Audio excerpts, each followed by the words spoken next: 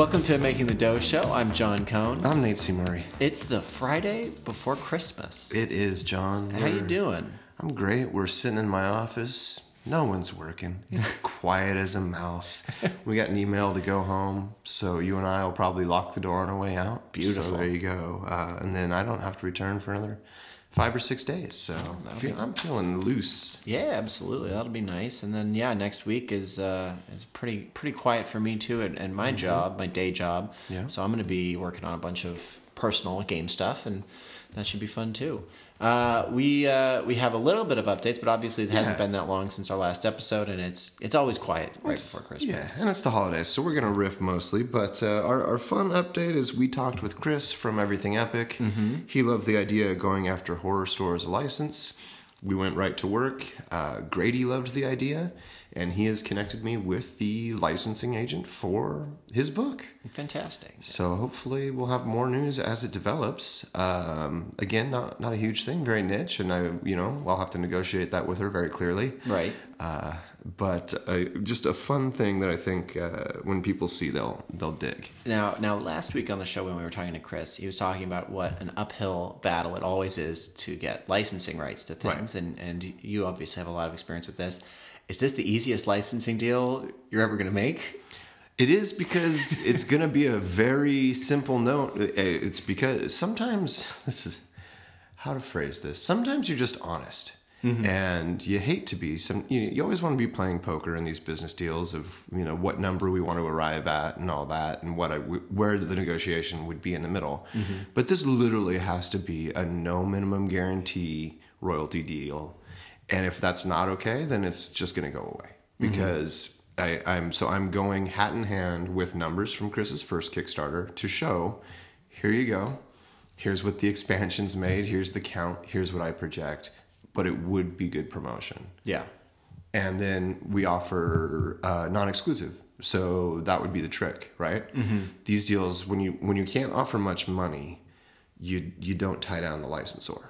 That's my move. So I'm gonna say it's for this exact expansion to this exact game this one time, and it is in no way exclusive. So if Hasbro wants to make Horror Store Monopoly after us, we are in no way holding them back. And I think negotiating from that point of freedom and poverty will be the angle to making this happen.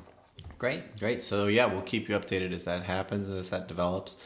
Obviously they're probably getting ready for their holiday break too, so it probably won't be for a couple of weeks, but we're probably not going to record another episode until after the new year anyways. Probably not. We might throw up, we might throw up some Tabletop Hustle during the break. Oh, okay. We've got 4 of those in the can. Yeah. A side project with Daryl Andrews that we started, so maybe that goes, keep our dozens and dozens of growing listeners happy with something. Yeah, absolutely. You know what made me happy last night, John? What made you happy? A little Dungeons and Dragons 5th edition. Yeah. We started a new campaign. So this is actually, I've been DMing for about 12 years now.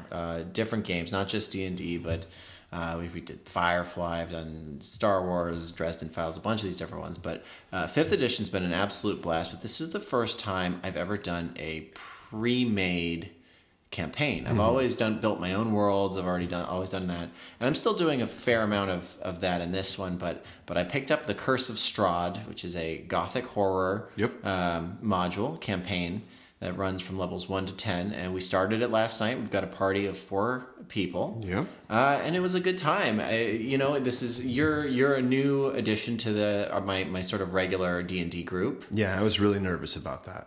I honestly was. I was very nervous because role playing is a thing, and groups have different metas, and I was we had a pre-email chat, but there wasn't too much going on, so I kept checking with you. Is this okay? Is that okay?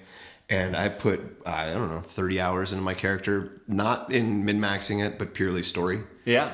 Yeah, I did it like a U. I just went deep, and it seems like one of our players, Cameron, did the same with his. Yes, absolutely. And it was kind of funny that you guys kind of are in the same universe of thought, because your character is, if you want to give a little bit of background. Yeah, he's Sam Gray of that lore. So I played off of the scenario gives you these starting rolls that give you quirks, and so I started there before even picking my class, and so it gave me told me to roll 8 different dice, and I rolled them, and I ended up with a lawful evil character who hates magic and wants to kill just a bizarre mix, and so I had to create this mythology of where he came from. Yeah, but I did pull a little from English literature, and so he's from the Grey family, and his younger brother is Dorian Gray.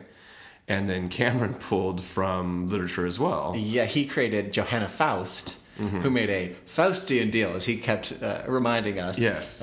She was supposed to be the recipient of the vessel of an elder god, but did not want to be the vessel of this elder god, and so instead made a deal that they were going to go and find a vessel for that god. So we sold our souls. Yes, but in D&D. Yeah, there you go. Pretty much. So that's pretty fun. And now, one interesting aspect that you had for your character that you had rolled was you're lawful evil. You've got all of this dark stuff, but insane quest for power. Yeah. But you have a soft spot. I protect the innocent at all costs. Yeah. And I wrote in my backstory that Dorian, to seize power of my very powerful family, did a blood ritual and sacrificed our youngest brother as a baby, and that kind of stole my empire from me and this ranger. Right. And then in the story, there was a group of children who were talking about how their baby brother is lost in an attic of this house and needs help. To which you shouted, "Give me that baby!" We're big fans of How Did This Get Made, and Jason Mantzoukas in particular on it. And he always shouts on the shows whenever there's a baby on the live shows. He's always obsessed with, "Give me the baby!" And it was a real problem because they presented 2 scenarios. They said there's a clunky monster downstairs 1 floor, or 3 floors up there's a crying baby. And playing to character, I couldn't not be like, I gotta go get the baby, guys. Yeah. And so the group looking at me crazy, but we quested for the baby. Yeah. So it's looking like it's going to be a really fun campaign. The other cool thing that I'm doing that I've never done before is we subscribe to D&D Beyond, which lets you have your whole character sheet. You can run your whole character in browser on your laptop. So we played with everyone having a laptop, and I created a Slack channel for our game. And so it started out with everybody talking in the general, and I'm putting in pictures and that kind of thing. Well, then everybody realized when they were trying to talk to each other that I could see all their messages. So you guys created a secret Slack channel, where you guys could coerce with each other and collude with each other, and come up with ideas. It was really fun. It was really cool, and I'm really excited to see where that goes. Yeah, it was a really fun idea. The character being online solved all the rule problems for me, so that was wonderful. And then in the Slack, we were just having the best time because we're a bunch of evil characters, and we were contemplating different decisions. And at one point,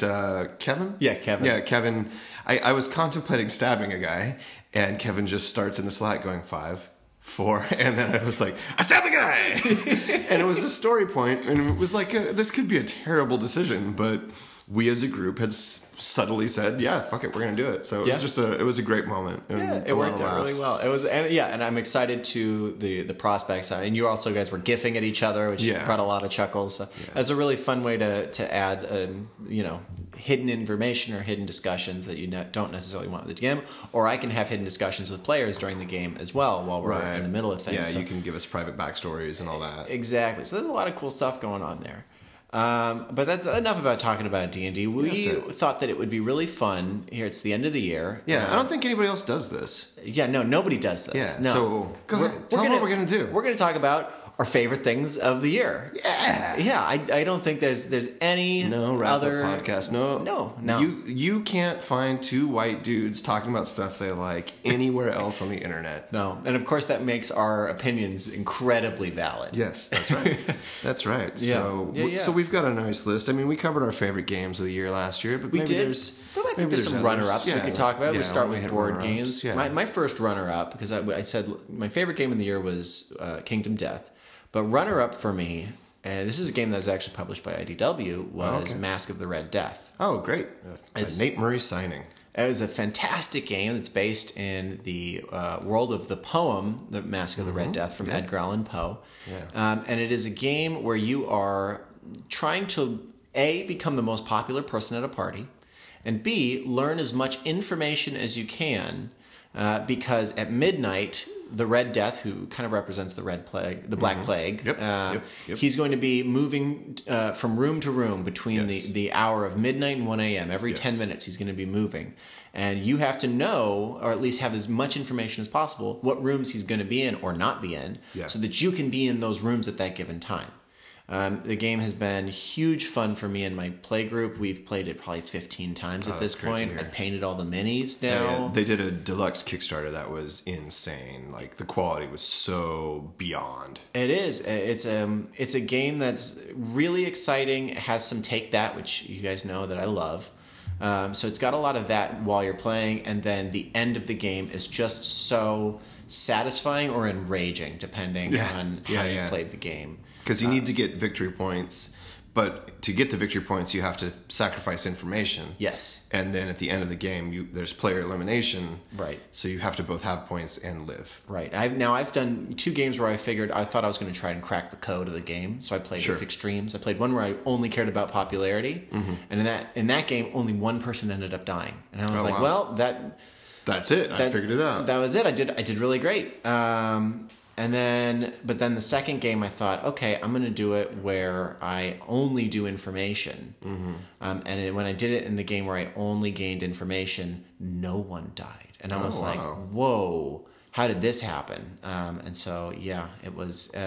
It worked out better for me that one time when I did popularity. I tried to go pure popularity another time, and I died immediately. So it doesn't always pan out. Yeah, and that game does have a high amount of deaths. So 0 and 1 is weird counts. It was weird, but we've also had games where everyone's died but one person. Exactly. And then the popularity didn't matter at all. Right. So you're kind of all over the place. Yeah, and that's art by Grizz Grimley, amazing artist. And then that's game designed by Adam Wise from Canada. I believe he's a Canada Artisan Guild member. He is very good at punny game names, which I think you'd appreciate. He has one out right now called Guerrilla Marketing, which is the cover is exactly what you're picturing. It's a bunch of gorillas in a boardroom. Beautiful. Yeah. And then he has several others. I don't know if he's signed Leprechaun Tractors yet, but it's Leprechauns Building a Rainbow. A lot of great pun stuff. So very John to like that guy, and a really good guy and easy to work with. He was the one designer that every time I went back to him, he was already doing what I do, which is come back to you and say, let's cut this out. I never say, let's add this in. Yeah. And he would always, every time we talked, he's like, hey, I figured out a way to cut down this part and that part. And so it was just like dream come true working. And then Spencer took over and made, the cocktail napkin that Adam and I had and turned it into like just a art piece that's insane. So I'm glad you like that one. Yeah. What's your runner-up for the year? I'd have to say Keyforge. I'm just so happy with it. It's a thing that's gonna make me spend $10 extra every time I walk into a game store because I'm always gonna buy a deck. Sure. I've got 2 in my drawer right now. Keyforge, I think I talked about it already, but just the fact that there's no net decking, there's no perfect meta, and you can just walk into a tournament and, it's blind and fair is great. I have Kirill Ventus, the Crankian Peregrine, ready to play. And then I have a deck I'm really excited about because and everyone's trying to figure out what combos are good. There's a lot of talk online, but each deck you can't deck build, so you get what you get. Mm-hmm. And this deck here, Zizzy Timola from Pupils Rock, has 4 copies of a card that lets me kind of like in Magic. People come in mana sick, and you have to wait a turn before you can use a creature. Right. I have 4 copies of a card that gets around that. It's like haste. And I also have some hitters. Oh. So I feel like this is like my Hulk Smash deck, and I'm really excited about it. I got to get in on Keyforge. I keep hearing great things. Yeah, we should play. All right, it's cool. great. The barrier to entry is nothing, and it's just you don't have to sit around looking up stuff and swapping out and sideboarding like all the stuff in games that the internet hive mind passes you by, and then it's not as fun because you run into someone who's just optimized. Mm-hmm. That can't happen now because I could. You could do all the research you want, but I could say, well, let's play with these brand new decks. Just jump right in. And then it's got a system for essentially, it's got this great handicap system where we would play a best of 3. We would each use a deck, then we would flip it and use a deck. And if the same deck wins both matches, we bid to use that deck. And so we bid in the third game how many cards we're willing to sacrifice drawing on a turn. Oh, wow. And so very quickly, you've added another thing I love, which is auctions into a game. And so it's just so genius. And so it's the game you can be semi-casual at and still be having fun and not just getting wrecked or having to spend thousands. I mean, I'll probably spend thousands because I'm going to buy a deck every time I see one, for the rest of my life. But at least not thousands in one card. Right. So, right. Yeah. Very so cool. Very cool. Keyforge. All right.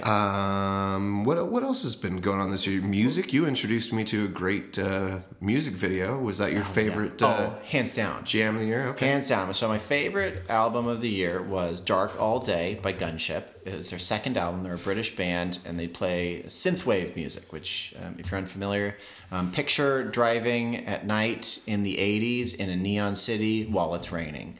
That's the music you listen to. Nice. All of their songs have a sort of a air of nostalgia to them. They're all very 80s-esque, but they've all got lyrics. They're very fun. They actually dropped a new track today called "The Video Game Champion," and their music video is basically just scenes from The Wizard and The Last Starfighter. Which you're like, great, perfect, gets me right in it. So that's got to be my hands down my number one. If I had to give a backup, a runner up, it would be Muse's new album, Simulation Theory. Not only is it also very much kind of a synthwave-esque thing, but it's classic Muse doing really epic songs, and their music videos that they've done tell a story. There is a 7-video arc for this album, that tells this story. And 2 of them have Terry Crews in them. Perfect. Yeah. So if you're gonna check him out, I would say watch the music video for Pressure, then Algorithm, and then move on from there, because they are really, really incredible videos from a really incredible band. Nice. That's fun, and that leads well into one of 2 albums I'll talk about. I already talked about Mac Miller. And I just pulled up my top songs of 2018, and "Come Back to Earth" is my number one. That's my wind down song. It's an upbeat show, so let's talk about what truly is my best musical experience of the year and the best album of the year, which is "Dirty Computer" from Janelle Monáe. So good. I think midnight that night, like a Star Wars was dropping, and also "Dirty Computer" was dropping, and I was at the dispensary waiting for "Dirty Computer." I had my priorities right, so Amanda and I watched that. We went and saw her live when she played in San Diego, and now we bought front row tickets. So directly, seeing very beautiful people doing wonderful music. Janelle Monáe caught that I was wearing a pink tie and complimented it while she was on stage. Ooh, you didn't tell me that. Yeah, there's video. I was suited up. I was in the black and white camo, as her lyrics reference. And then I had a pink pocket square and pink tie going. So it's proving I was a fan. Yeah.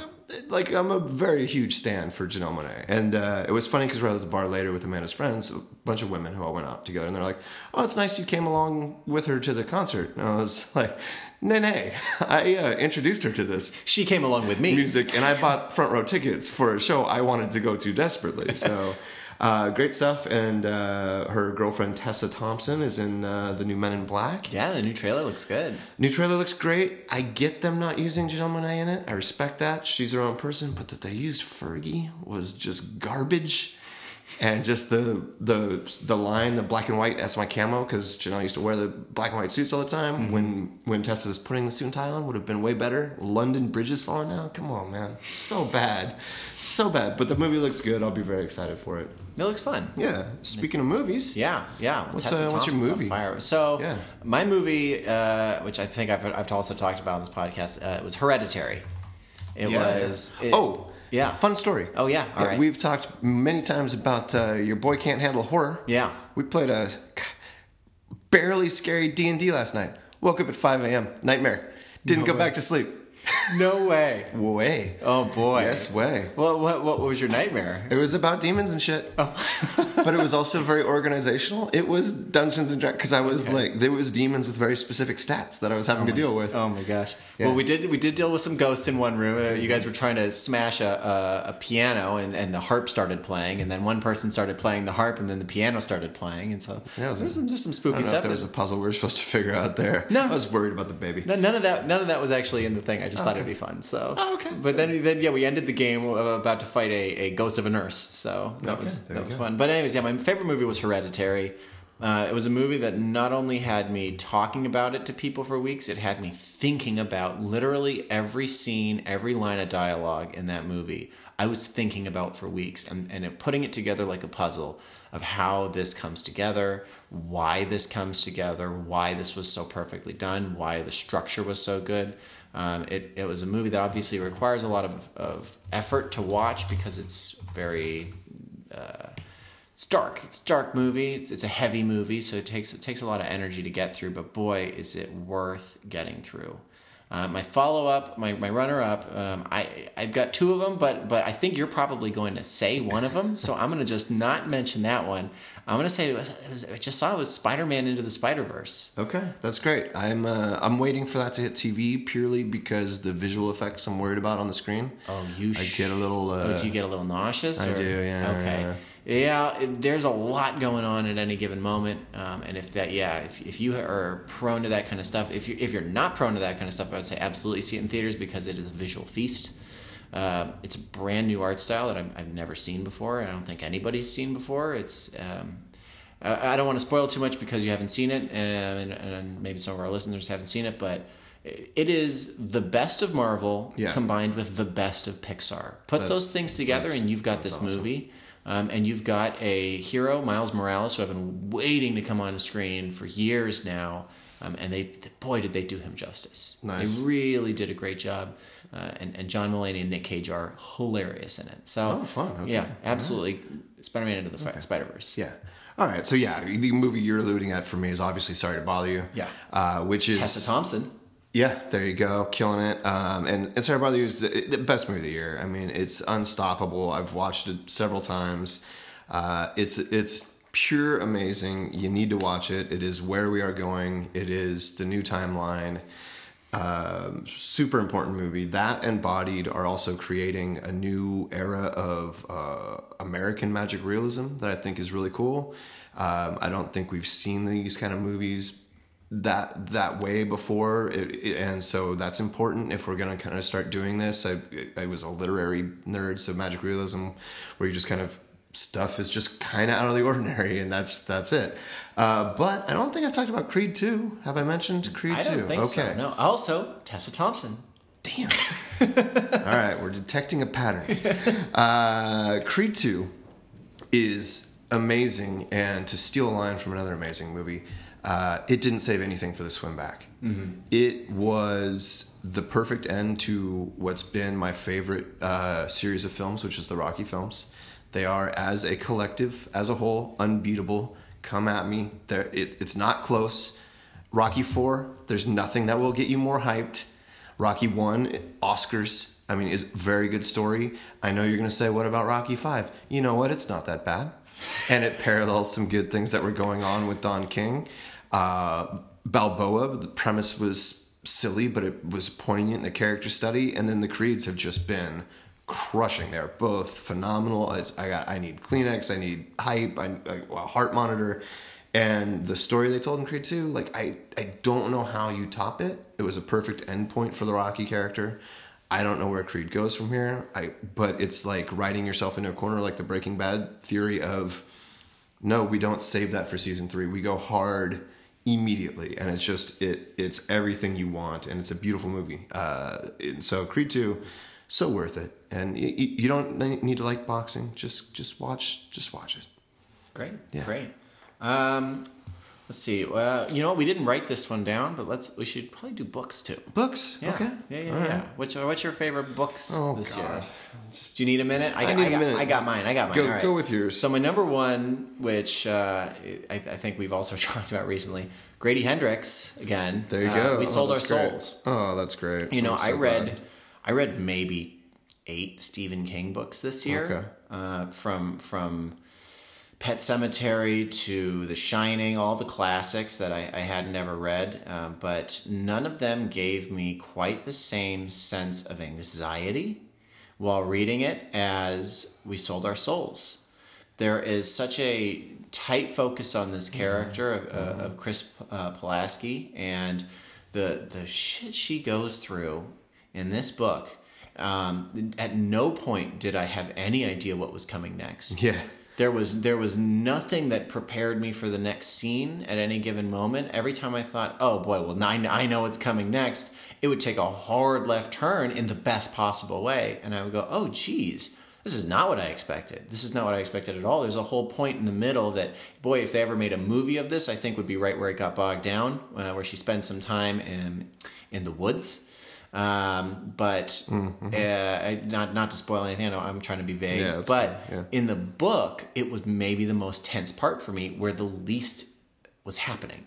But because of the way that it was written and the way that we understood the character and her needs and what her goals were, it became some of the most anxiety-inducing sections. And boy, also that there was a lot of commentary in there on what's going on right now in the U.S. and in the world. Oh, yeah, big time, yeah. You replace coffin fans with Trump supporters, and you've got a recipe for some really scary stuff. So I thought that book was my number one, and my follow-up was a book. I was just talking about how I read a bunch of Stephen King.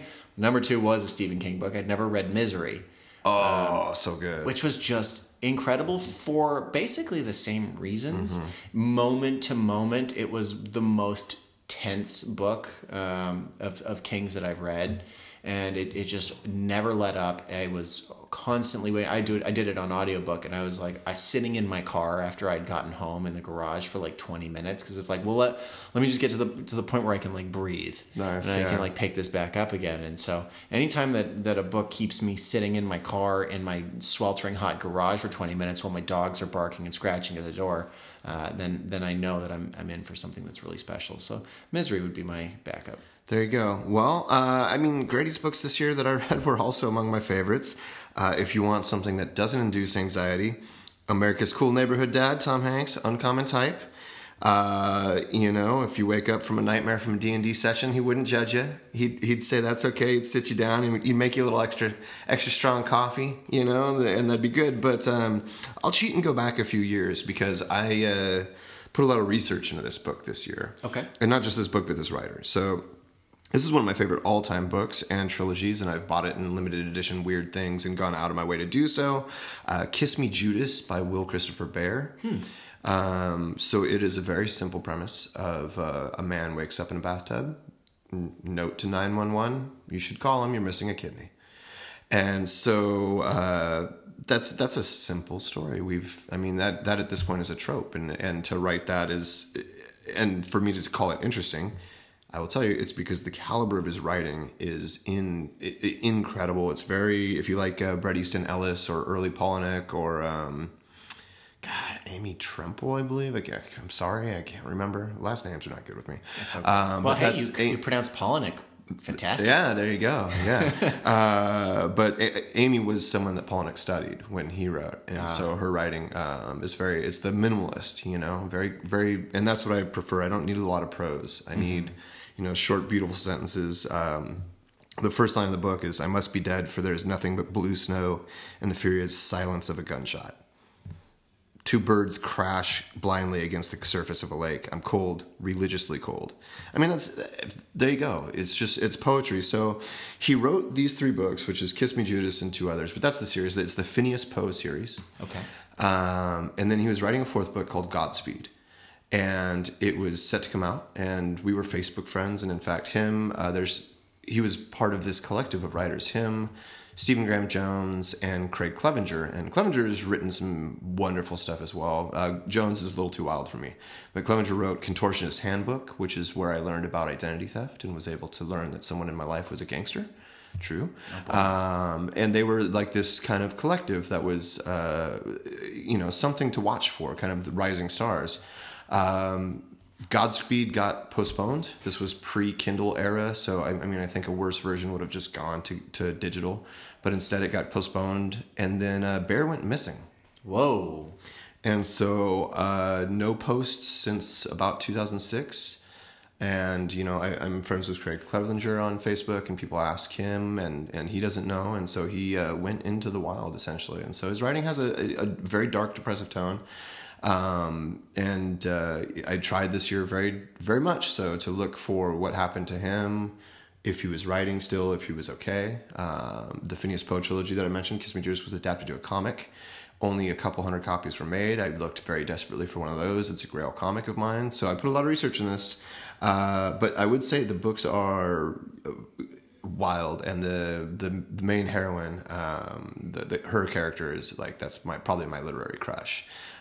She'd be played by, if I was making the movie, she'd be played by Padma Lakshmi, because she has a very serious prominent scar on her arm, as does Padma, and they would do very well with her, with that character. I would love to adapt it to film or something. It would be really dark. It's, what do you do when you fall in love with a woman who stole your kidney? I mean, it's very interesting stuff. His backstory. So, but more the mystery of what's going on there has been. I put a lot of hours into trying to solve that, and I don't think it's good. And we're gonna have to take a break. Yep.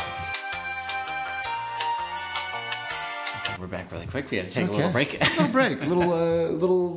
Some changes at IDW, and so just got to say goodbye to Greg Goldstein and thank him for everything I've learned from him. As he's a very smart man in the world of collectibles and comics. Yeah. So yeah. So speaking of comics, well, we were just talking about books. Why don't we talk about comics? Yeah. Why don't you go first, since you have that teed up? Yes, I do. I am reading Paper Girls right now. Cliff Chiang. Yeah. Holy cow. Yeah. Okay. Yeah. Brian K. Vaughan, Cliff Chiang, and it is so much fun. So I obviously have a deep love for nostalgia. This is a story that takes place in the 80s. Mm-hmm. It's a group of young girls who are the paper deliverers for their town. Mm-hmm. Mm-hmm. And it has a lot of Stranger Things kind of vibes to it. Big time. It's got some real Goonies to it, which is really what brought me in. And then the art style, I absolutely love. It's full of these kind of neon blues and pinks. And some really interesting character designs, really, really great backgrounds, some of the best visual storytelling I've seen in a long time. So that's got to be my number one, absolutely, by a wide margin. Okay, excellent. And then as a backup, I don't know if it's I think it might be done, but it's new to me. I'm reading it right now. Is Ed Brubaker's Kill or Be Killed? Oh yeah, nice. Which I'm quite enjoying, and I had somebody recently explaining to me that it's basically to them what an American version of Death Note would be. And I think that's accurate. I think that's an apt description. And I'm not talking about the terrible Netflix movie. I'm talking about if the story, the concept of it was made as an American story, then that's what you would have. And I think it's fantastic. I think the art's really interesting. There's a lot of really weird, cool stuff going on in there. And yeah, I'm really enjoying it. I'm only about halfway through volume 2, so still got a ways to go. But those would be my 2 top comics. Okay. I'm looking. It's funny you brought up comics. We're looking around my office, and I was scrambling because there are, what do you think, a couple thousand comic books we're sitting in between? I would say so. I figured it might be good to talk about comics since we're literally in a Every flat surface in this room is covered with comics as John looks around to find that is very true. Yep. So I think I already mentioned Farmhand by Rob Guillory, who the artist from Chew and the artist of the Merschnitzius Christmas card, 2016 edition. If you're listening now, this year's artist Fico Ossio, I say it every year, gonna be hard to top. Yeah, I'm looking at it right now. It's fantastic. Yeah. So Farmhand is phenomenal, and he's doing it really smart and staying on tight deadlines and doing 5-issue arcs and then taking a couple months off so that he's never late. He doesn't want to be late. He wants you to know the day you're buying it. So I love it. Super creepy. I think you'd like it. And then if I'm going to shill 2 IDW books because I love them both so much. Sure. So, Teenage Mutant Ninja Turtles, our run is, I just secretly read issue 89. It's not out yet. It's genius. It's so genius what they do and where they're going. And I unfortunately am spoiled all the way up through 100. And that sucks because it's actually my favorite ongoing right now. And so it's so good. They give such depth to the characters, and they built out this universe that's super interesting. It pulls back stuff you loved about the 80s Turtles, and then it brings in some really wild new mythology. But it's the best Turtles I've read, and I've been a Turtle head since before I worked here. I used to stand in lines with to get a signature from Kevin Eastman. Now I end up getting wasted and take pictures in the photo booths with Kevin Eastman. So life comes at you fast. Yeah, I'll second that too. I'm a little bit behind, but not by much. Yeah. But boy, it has been quite a ride. It has been a blast, and it's been so much fun reinventing a lot of these characters from childhood and being like, oh, this is Leatherhead now. Yeah. Very cool. It's very cool, right? So about what issue are you at? I'm just at the end of the Triceratons arc. Okay, you're quite behind. I'm quite behind. Then, that's about 50. Okay, and then right when Slash started to get possessed by Agent Bishop, that was. Oh no! Okay, yeah, okay. That's finished into the Triceratons. Okay, so you're into the 70s, yeah. Yeah. Okay, yeah. Well, 89. Then I mean, this is not a spoiler, but it's 89 is a Christmas Carol. Oh. And so Ghost visits Splinter. Oh my gosh. It's so fucking good. It's good. Oh, it's amazing. But one that I will recommend that's not done yet, but is amazing. And since we've been bringing up so much horror, some horror I can handle. Joe Hill does a series called The Cape for IDW, and it comes out every couple of years with a new spin. And it's just a mean, bad, irredeemable character who has a cape that lets him fly. And I don't know, that's about it. So I mean, when you read I think it started as a one-shot, it was just a one-off issue, and you're reading this thing thinking you're reading a hero's tale, and then you are not. And so the Cape Fallen is great. Our anti-hero kind of flees town and ends up in the woods with a D&D group. Oh boy. They're LARPers. I'm sorry. Okay, all right. Big distinction. Yeah. And what happens next will be horrific. And so they're actually running a little late, and I'm annoyed because I get special access to files on the server, so I can read, like, when they turn in one page, I can read that if I want.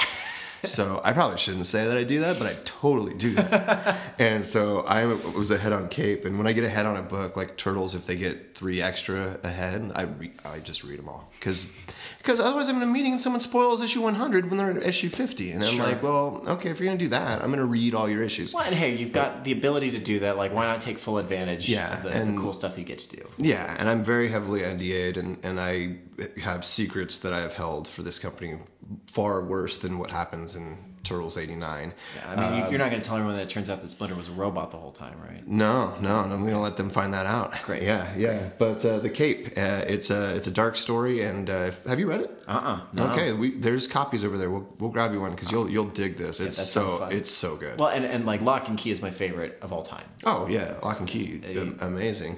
Unbeatable. So yeah, anything Joe Hill. Obviously, I've made my way through Stephen King's entire book series this year. Let's move back into Joe Hill.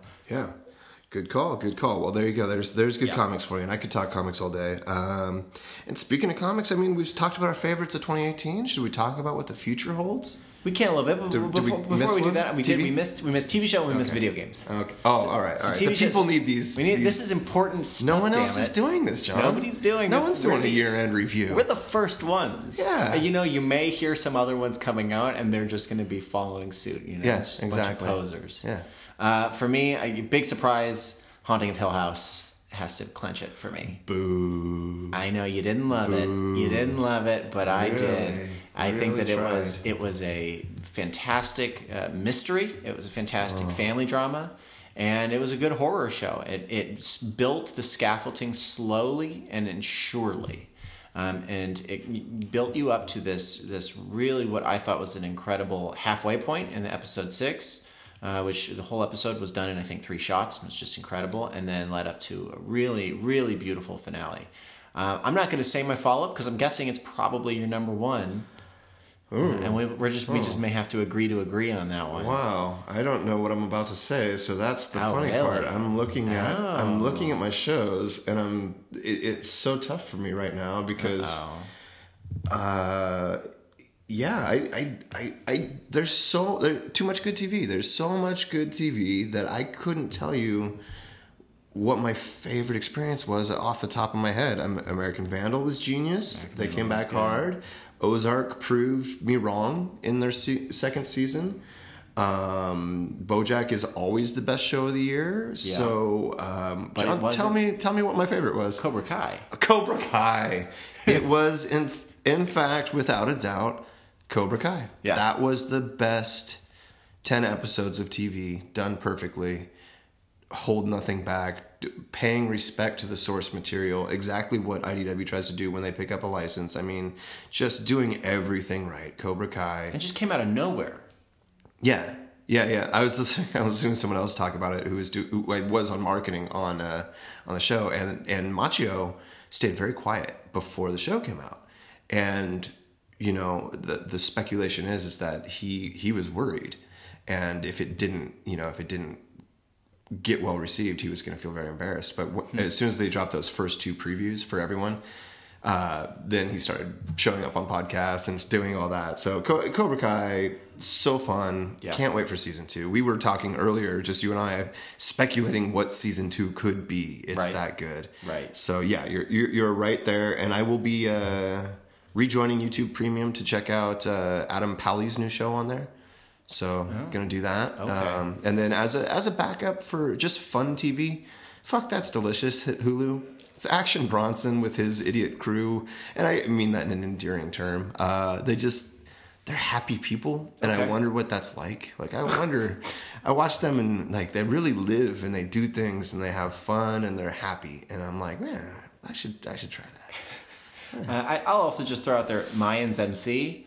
Okay. If you were a fan of not Breaking Bad, Sons of Anarchy. Sons of everything but the last episode? Sure. Yeah. Yes. Absolutely. Yeah. There's that very specific caveat in there. Yeah. If you were a fan generally of Sons of Anarchy, this show is so much better paced than Sons ever was. Okay. Sons took 6 episodes of exposition where you're going, okay, when's it going to start? And then it starts and it's breakneck to the end of the season. You're like, oh, I'm in. Yep. Sons started so slow. It did. Oh, it did. So. Mayans, you're in from episode 1, and it never drops until the end. So, so that was it for me. Yeah, I watched the pilot. It was great. The casting is phenomenal. It was kick butt. It was different. I thought it was going to be a prequel, and it's not. So that was cool. Yeah. I like that. I don't like prequels much. Right. They can't be as good. Just like Better Call Saul can't be as good as Breaking Bad. Sure. That's just fact. Sure. But yeah, I'm excited to binge on that. So there you go. Gotcha.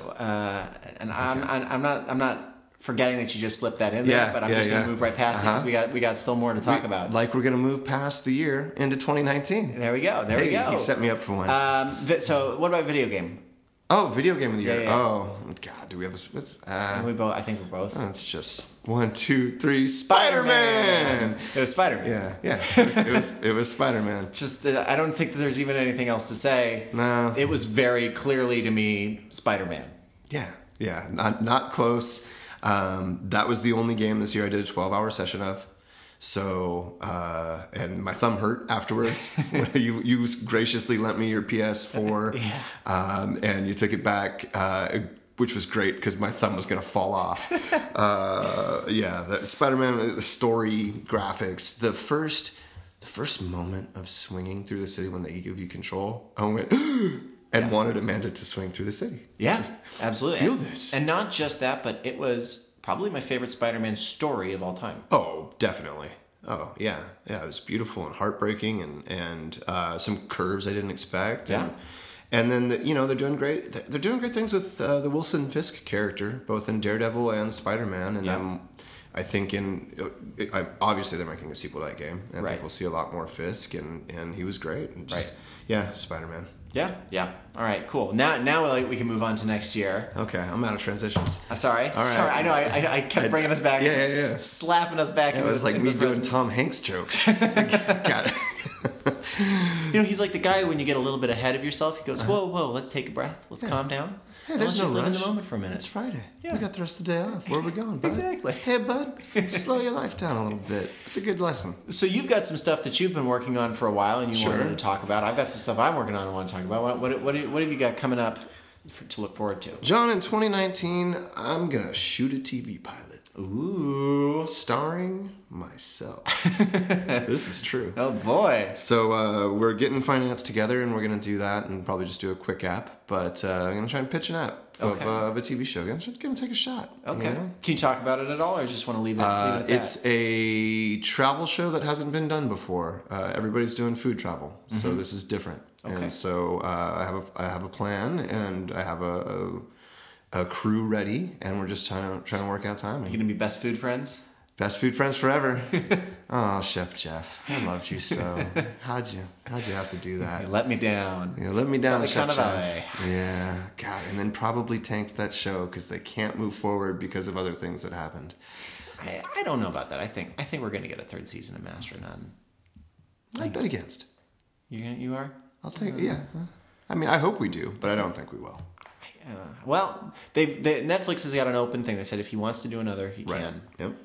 But yeah, I think Aziz has been a little embarrassed. Exactly, and unfortunately, if you thread that in with a lot of the storyline of the end of season 2, it just doesn't work to move that creative project forward. And sometimes that's what the world loses. Yeah. And then for me, moving on to 2019, I have been secretly in a dark cave typing away for 3 years. Yes, writing a graphic novel. Overdoing something. Overdoing it, as always. I'm trying to run before I can walk. So I've cut it down in my most recent draft. So I'm at 6 drafts now. Perfect. Starting in 2016. Okay. Starting 2015. Yeah. End of 2015. So it's a story about monsters, but now I've cut it down. My most recent draft, I cut 2 whole characters in about 25 pages, so that now I'm down to only about 170 pages. Oh boy! So I've got a really great story editor in Carlos Guzman, who used to be here at IDW. Yeah, he's my story editor. And I've got, I'm started to look for artists, and I started to try to move forward. And you gave me some great advice, along with my good friend Brian Michael Bendis, in the form of reading his fantastic book, Words for Pictures. I just like being in the same sentence with him, so name drop all you want. There you go. Well, you gave me some great advice, because much like when I made my first board game, Hang of the Creepies, I didn't heed this advice, and I should have. Yes. Maybe walk before you can run. Yes. So before I grab an artist and sit down and say, hey, let's just jump right immediately into probably 600 plus pages of work, maybe I should write a few shorts and get those done. So I've got a story out for some prologue chapters, so that's going to be giving some backstory and some early story stuff to some characters that maybe aren't as fully given arcs in the main story. And we're going to do probably about 4 of those. I'm going to reach out to different artists. I've got my first artist already together. We've got a spirit board together. We've got some ideas. We've got some character concepts going. So I'll be sharing that kind of stuff because, just like with the podcast, just like with our company, I kind of want to be upfront about a lot of stuff and kind of walking people through the process. So anybody out there who is an aspiring graphic novelist or a writer, I'm going to be teaching you all the mistakes that I'm making as I make them. And you guys can shout and scream at me as I fumble my way through trying to publish my first graphic novel. I'm so happy to be of any help. I'm feverishly trying to find something super embarrassing about myself right now as we talk, because I tried to crowdfund my first graphic novel because I wrote one, finished a couple issues, and abandoned the project.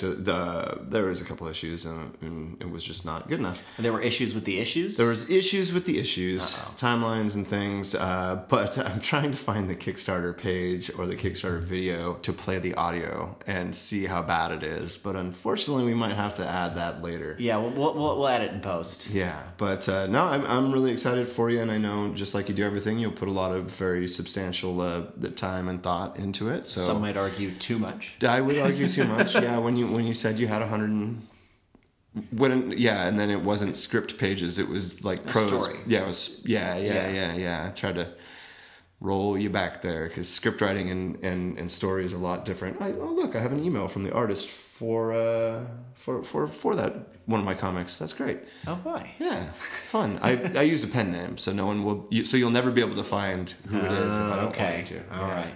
Oh, see, well, I live for the glory, so I'm going to use my real name. Yeah, I'm a professional in the business, so when I'm doing shitty work, I'm doing it under a different name. Yeah. We've got different things. You've actually got something to lose. Yeah, exactly. But I think I've mentioned that my pen name won like a film script contest and got attention from a producer, and then it also did this Kickstarter. So he's out there. He lives. Gotcha. You'll never know who he is.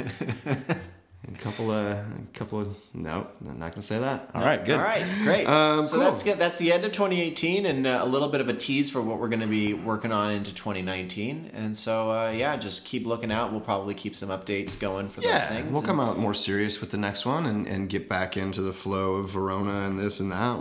We'll update you on Horror Store. Yeah, and Pun whether or not I get that baby. We got that, right? Absolutely. We may have to have a segment where we get listeners up to speed on what's going on in our D&D game. Yeah, absolutely. Yeah. All right, cool. Well, everybody have some happy holidays. Merry Christmas. Happy New Year. All of those things. Happy Hanukkah. Kwanzaa. Crazy Kwanzaa. Anything you're into. And I think there's a special holiday episode of Castle on this week, so check that out on ABC. All right, and don't buy any gifts to anyone from Mattress Firm. Oh, there you go. All right, that's it. That's it.